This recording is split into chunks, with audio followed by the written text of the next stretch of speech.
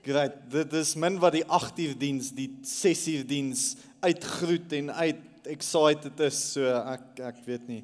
Is jy bly om hier te wees? Dankie. Ek breek elke keer by die 8 uur diens, so nou kan ek aanhou daarmee. As jy by ons kuier, jy is so welkom vanaand en dit is vir ons 'n voorreg dat jy hier so is. Ons is in 'n reeks wat ons vanaand afsluit, jy het gevra daarvoor, en vanaand is anderste as vanoggend, so ek wil jou aanmoedig om vanoggend se podcast te kry. Ons het oor 'n paar goed gesels, 'n hele paar goed, en ek wil jou regtig waar aanraai om vanoggend sin te kry. As jy jonk is, as jy ongetroud is, as jy getroud is of dalk deur 'n egskeiding gegaan het, moenie vanoggend se podcast mis nie. Dit is belangrik dat jy vanoggend se podcast luister, hy sal vanaand opwees. En vanaand sluit ons die reeks af. So hoe dit werk is, dit is nie 'n normale preek nie. In die maand van Augustus het ons kaartjies op die stoele gesit en ons het vir jou 'n vraag gegee, of jy kon enige vraag invul en ons het die vraag ingeneem oor 'n kwessie van 4 weke en ons probeer al die vrae te beantwoord. Die interessante ding is, ons het hierdie so 2 jaar terug ook gedoen, is daar's altyd 'n top 7 vrae. Daar's gewoonlik 7 van die meeste vrae wat altyd uitkom, het sy dit in 'n verskillende formaat is en ons het laasweek van die groot vrae beantwoord en vanoggend van die groot vrae beantwoord en dan so tussenin vrae beantwoord en vanaand is daar twee groot vrae wat ons by stil staan en 'n paar vinnige vrae wat ons gaan beantwoord. Natuurlik met so 'n reeks is daar 'n paar huisreëls wat belangrik is. Dit is nie 'n normale preek nie, so ons gaan die vrae beantwoord so goed as wat ons kan uit die woord uit. So eerste ding wat jy moet weet, die Bybel is die waarheid en ons glo dit en ons gaan staan vir wat die Bybel sê. So ver moontlik gaan ons uit die Bybel uit probeer, as ons nie 'n direkte antwoord het nie, As ons nie 'n direkte antwoord het nie, het ons gaan soek vir beginsel in die Bybel, het ons gesoek vir beginsels in die Bybel, en waar daar nie antwoorde is of beginsels is nie, gaan ek vir jou my opinie gee. Okay, en ek sal vir jou sê wanneer dit my opinie is, en ons mag verskil in liefde, al is ek reg. Okay, so, kom ons sluit die oë.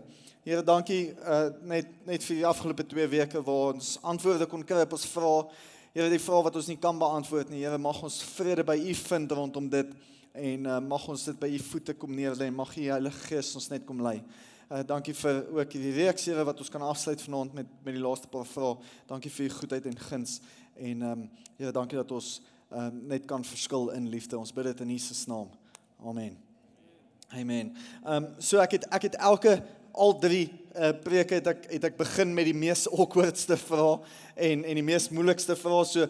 So vanoggend was hier's kinders in die huis, so ek gaan nie sê wat dit was nie, maar jy moet die podcast gaan luister, so dit was verskriklik awkward en moeilik. So vanaand, ek gaan daarmee begin en dan gaan ons net aan. 'n Interessante vraag, borsinplanting, wat gevra was dit het gaan oor borsinplantings, so is dit 'n sonde of nie. Ek wil vir jou 'n vers gee, Genesis 18 vers 13, net laat ons die ys kan breek. Sarah departed for a season of time, and upon her return Abraham had found that once had been as apples was now as melons.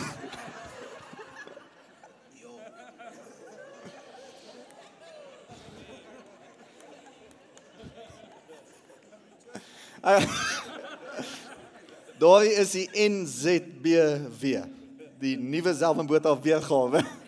Dis 'n joke, okay? Dis nie waar nie. Okay. Okay, nou dat die ys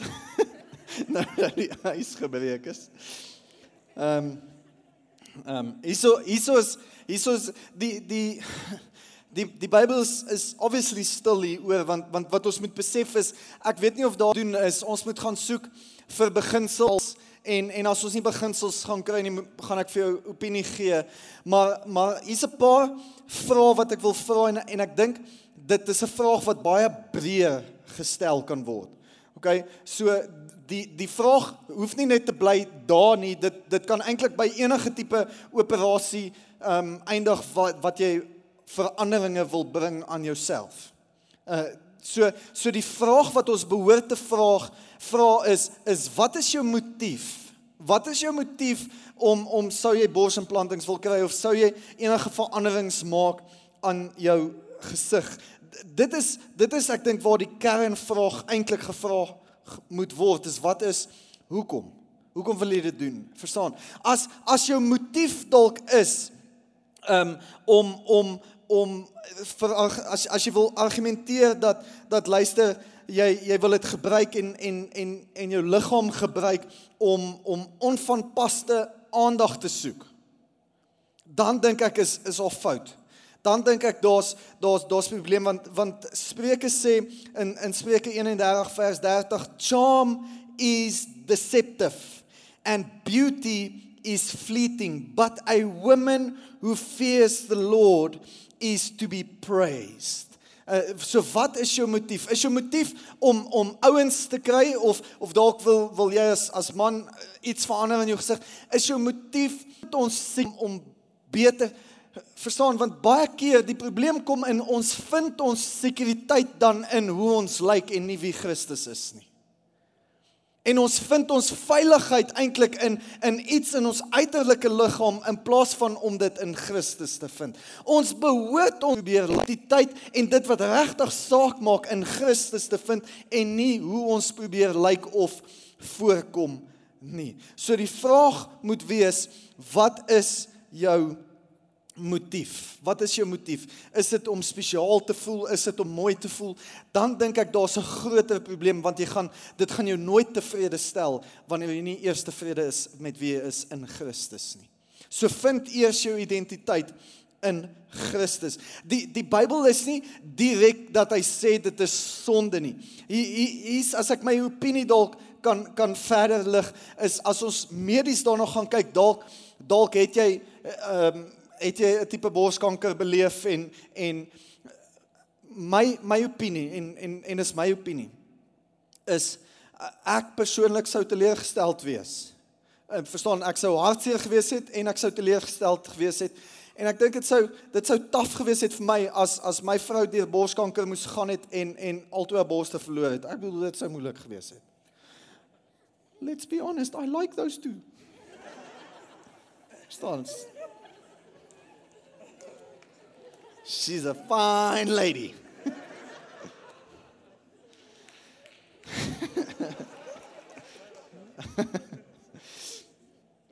En as sy deur so 'n proses moet gaan het en daar's 'n geleentheid vir hom so 'n operasie te doen, as dit die huwelik sal help en as dit die motief is om die huwelik te help, go for it. Verstaan, my opinie, okay? Jy mag verskil, my opinie. As dit vir jou man is, en net vir jou man, dit beteken nie, jy moet nou gaan ander aandag soek nie, you have to dress those babies up. Verstaan, toe maak. Maar as dit vir jou man is, en dit is behulpsaam vir die huwelik, en dalk het daar iets gebeur, dan is my oortuiging is, as dit die huwelik sal help, en as dit julle verhouding sal help, en then go for it. Maar as jou motief is om onvanpaste aandag te soek en in onvanpaste verhoudings te gaan, dit is waar die gevaarlyn kom en dit is waar sonde inkom, is wat is jou motief? So, moenie laat jou identiteit in operasies gevind word nie, vind jou identiteit in Christus. Vind jou identiteit in Christus en maak seker jy weet wie jy is in hom en moenie jou identiteit gaan soek om mooier of ouliker te word deur middel van 'n mes nie. Maar aan die ander kant van die spektrum sou jy deur iets traumaties moes gaan, soos borskanker of iets en dit kan help tot die huwelik of dalk het jy al 7 kinders en staan jy het geborsvoed vir ewig en dit kan help vir die huwelik. Dis my opinie. Okay, dis my opinie. So, great. Tweede nou, daai moeilike vraag is. Tweede vraag en hierdie is nogals 'n moeilike vraag. So weer eens wil ek hê jy moet die spelreëls onthou en wanneer ons hierdie beantwoord ek hierdie in liefde is liefde en ek gaan nie anderste na jou kyk, of anderste met jou wees, ek gaan probeer nog steeds, met alles wat in my is lief wees vir jou, en die kerk sal lief wees vir jou, maar dit is 'n ding, wat ons moet aanspreek, en wat die kerk behoort aan te spreek, wat van saam bly, dit algemeen, en die Here het ons nie geroep om algemeen te word nie.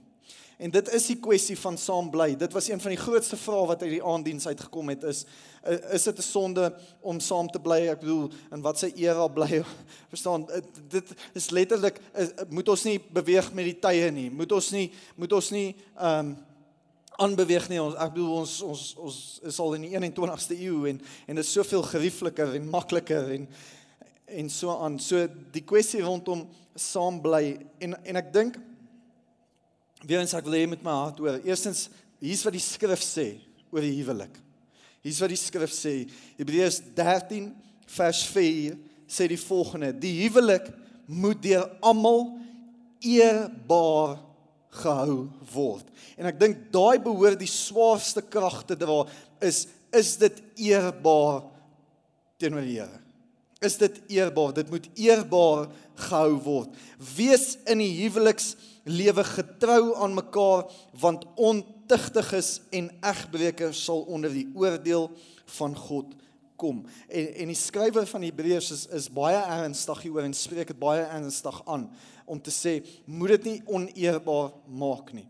Daar's 'n paar goed wat inkom, wanneer ons saam bly, en weer eens, as dit jou realiteit tans is, ek sal love om jou te help uit jou situasie uit, nie, kom ons trou julle eerder, en ons hou as geld die issue is, en julle weet julle gaan, kom ons trou julle, verstaan, so, ons wil julle ook help met 'n oplossing, maar as die woord sê, dit is nie eerbaar nie, dan is dit nie eerbaar nie, en die Here is eintlik baie ernstig hieroor. Hier is die probleem, dat 'n paar goed wat inkom. Eerstens, my oortuiging is, jy steel van die huwelik. Jy steel van die huwelik. Tweedens, jy's nog nie verseker dat dit jou huweliksmaat is nie. Ja, maar Selwyn, ons gaan trou, so hoekom wag jy om 'n ring aan 'n vinger te sit? So wie se tyd mors ons?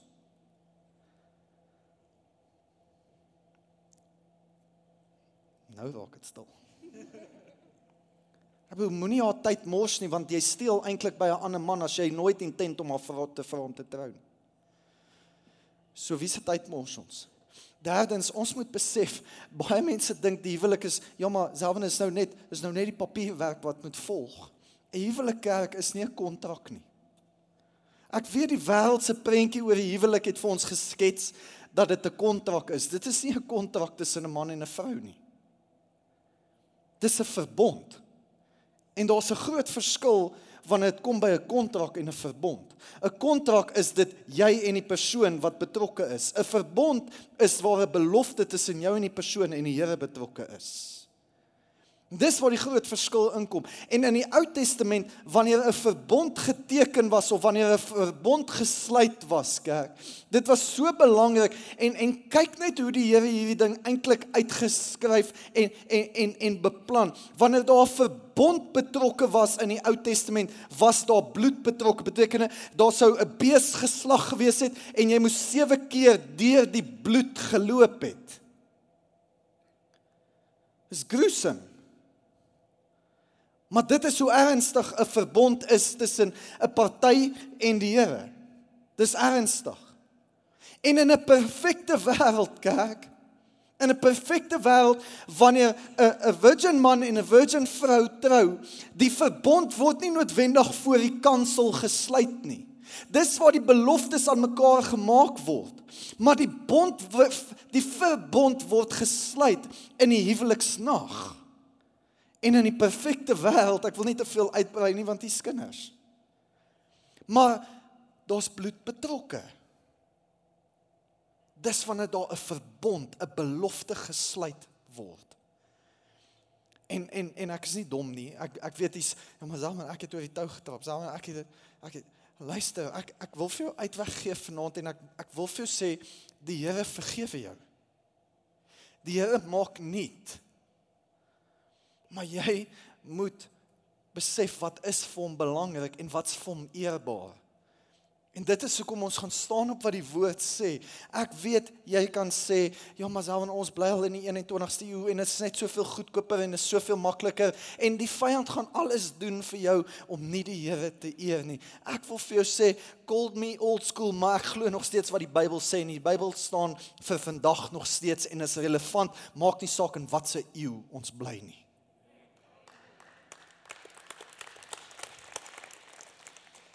Ek wil vir jou sê, en weer eens, ek wil jou nie oordeel vanaand nie, daar is vir jou herstel, daar is vir jou nuwe lewe, daar is vir jou vergifnis, hy het jou reeds vergewe, maar eer hom, as jy sê, Selwyn, ons bly al so lank saam, trou dan, ek bedoel, Jacques is hier, hy het 'n boek hier, hier's mense, en ons kan partytjie hou,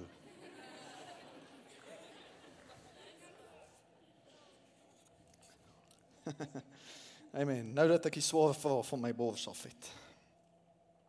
'n paar vrae wat gevra is, ek net my tyd dophou, want frek, dit is warm hier binne.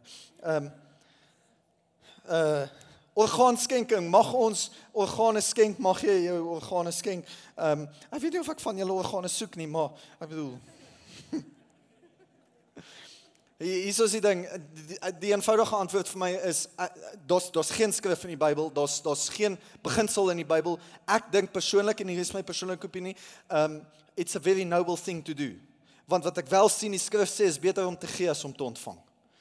Hy praat nie net van geld nie.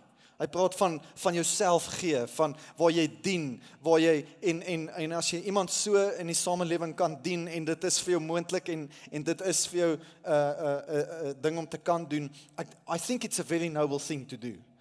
Wat ek sien in die skrif is, dis beter om te gee as om te ontvang. Verder het ek geen skrif rondom dit nie. Selwyn, hoekom steek baie van die mense hulle hande op in die kerk terwyl ons sing? en julle lag dalk, maar ek dink is baie mense dalk vanaand ook hierso, wie kom uit die tradisionele kerk uit, wat onlangs of, ek bedoel, steek oog op, hallo, die hele oggenddiens amper, verstaan, vir hulle is dit vreemd, ons is die weirdos, die happy clappies, die charismaniacs, verstaan, so ek wil vir jou 'n paar skrifverse net gee. Psalm 63 vers 4 sê, I will praise you as long as I live, speaking of God, and in your name I will lift up my hands. Psalm 134 vers 2 sê, lift up your hands in the sanctuary and praise the Lord. So, ek dink daar's 'n paar dinge en 'n paar antwoorde wat ons hierop kan gee. Eerstens, wanneer ons hande ophef in die lig, dis 'n vorm van aanbidding. Ek weet nie of jy al die woord worship, om te aanbid, om neer te val, om te skree, heilig, heilig, heilig. Ek bedoel, daar's iets wat van jou wat moet oorgee. En die oomblik as jy jou hande ophef in die lig, en dis al die oomblik wanneer, vir my as kind, het die pastoor dit vir my altyd as kind so verduidelik, wanneer die polisie ou sê vir jou, jy gee oor. En een van die dinge is om oor te gee vir die Here. Here, ek gee, vanaand gee ek totaal en al oor. U is God, U is in beheer, U is meester van my lewe. Ek kan nie anders nie. So is 'n vorm van oorgee. Is ook 'n vorm van aanbidding en van lofbring. Here, U is goed. Nee, dis nie ons nie, dit is U. Ons wys net na U toe. So is 'n vorm van oorgee, 'n vorm van aanbidding en 'n vorm van lof. Tweede laaste vraag. En dan is ons uit hierdie plek uit. Amper drink ek hierdie Coke vir julle, sorry. Waarom gaan hy ons dan na ons dood is oor ons sondes oordeel? Hierdie is 'n belangrike vraag, want ek dink mense verstaan, en baie mense verstaan hierdie verkeerd. Baie mense verstaan hierdie verkeerd. Daar kom daar's twee oordeele wat kom. Dit is baie belangrik dat jy hierdie weet. Twee oordeele. Jy wat reeds Jesus Christus aanvaar het, jy wat reeds die ewige lewe aanvaar het, is reeds geoordeel vir jou sonde. Okay, so hier's wat jy moet verstaan. Jy gaan nie eendag in die hemel kom, en dan gaan jy voor die Here staan, dit gaan nie gebeur met jou nie, dat jy in die hemel gaan staan en hy gaan al jou sondes opnoem nie. Hy het reeds jou geoordeel vir jou sonde die dag toe hy vir ons gesterf het op die kruis van Golgotha. So die wit oordeelsdag, 2 oordele, die wit oordeelsdag en die regterhand van Jesus se stoel se oordeel. Daar's 2 oordele wat gaan gebeur, die wit oordeelsdag en die regterkant van Jesus se stoel se oordeel. So ons wat hier sit, as jy hier sit en jy het al jou hart vir die Here gegee en jy die geskenk van die ewige lewe aanvaar. Jy gaan nie geoordeel word op jou sondes nie. Okay, jy kan gaan lees in Openbaring 20.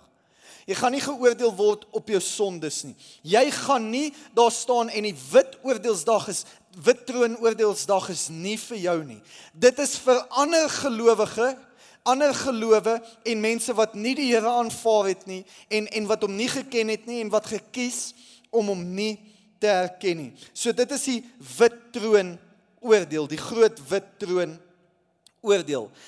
Die volgende oordeel is waar ek en jy geoordeel gaan word.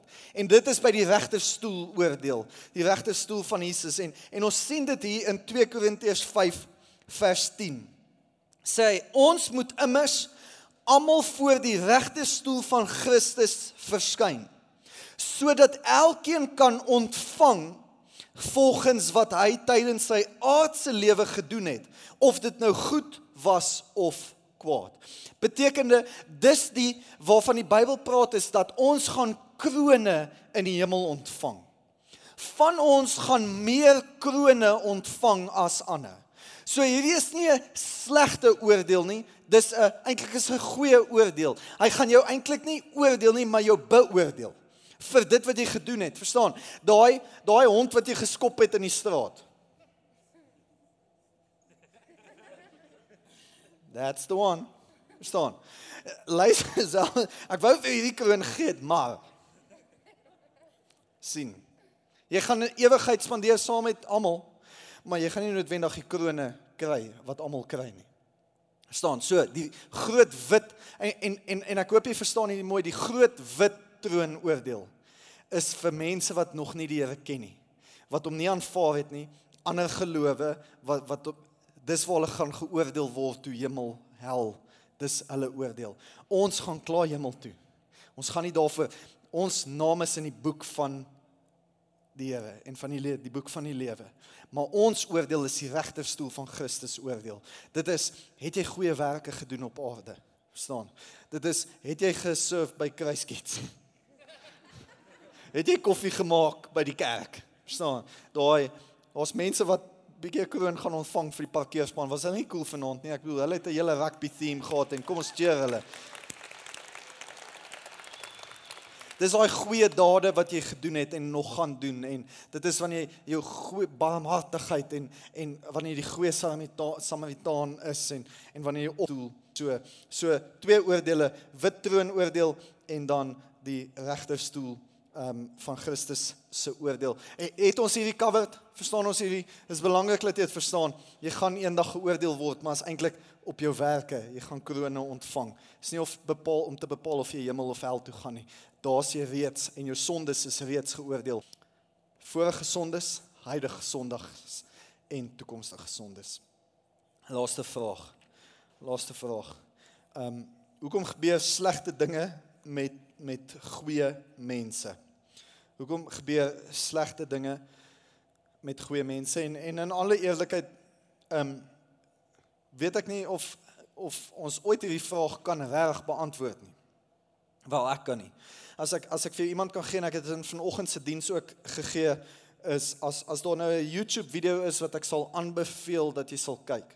Eintlik al sy YouTube video's is, maak net hierdie mental note of WhatsApp my of Instagram message my, die volgende is Ravi Zacharias se free will.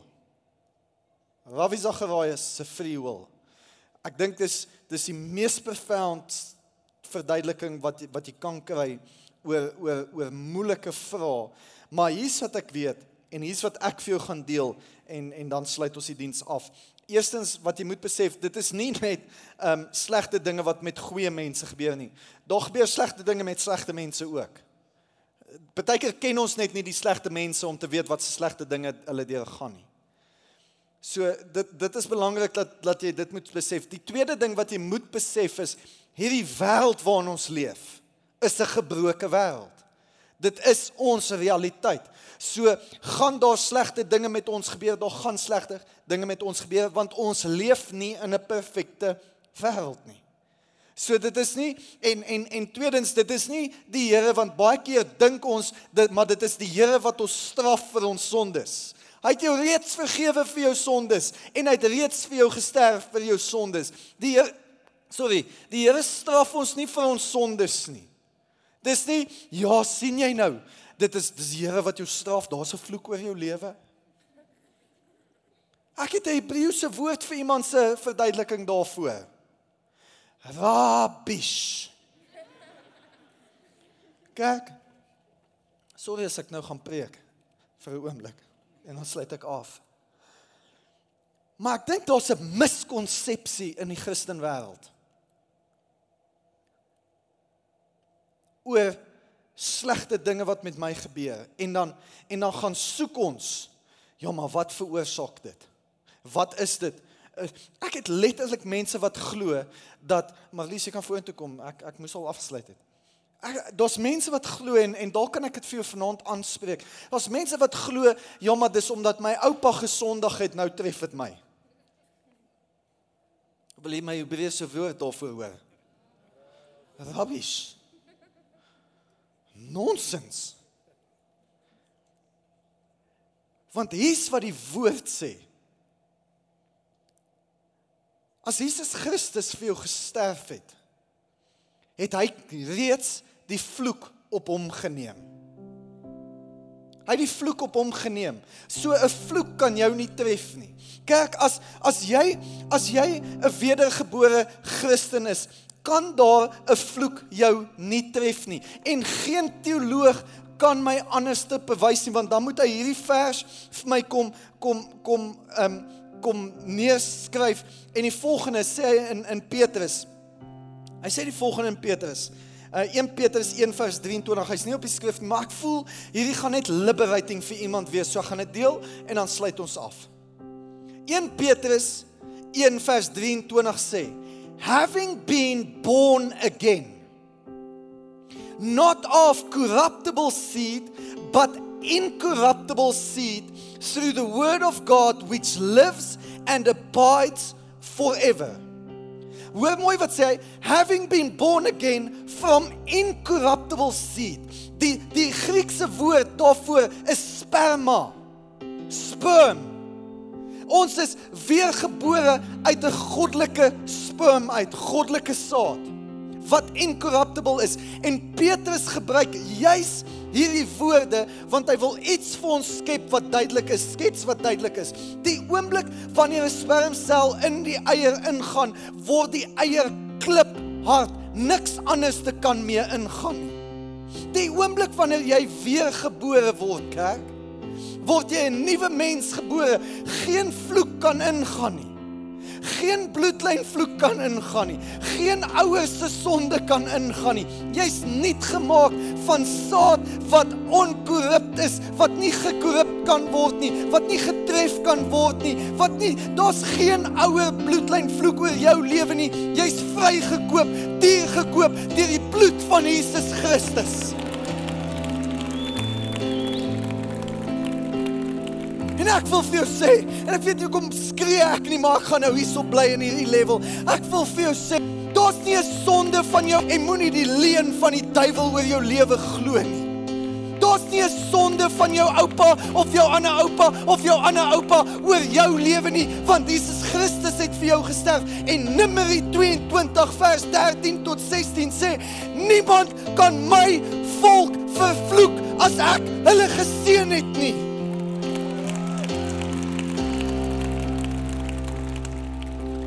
Ons is 'n heilige priesterdom.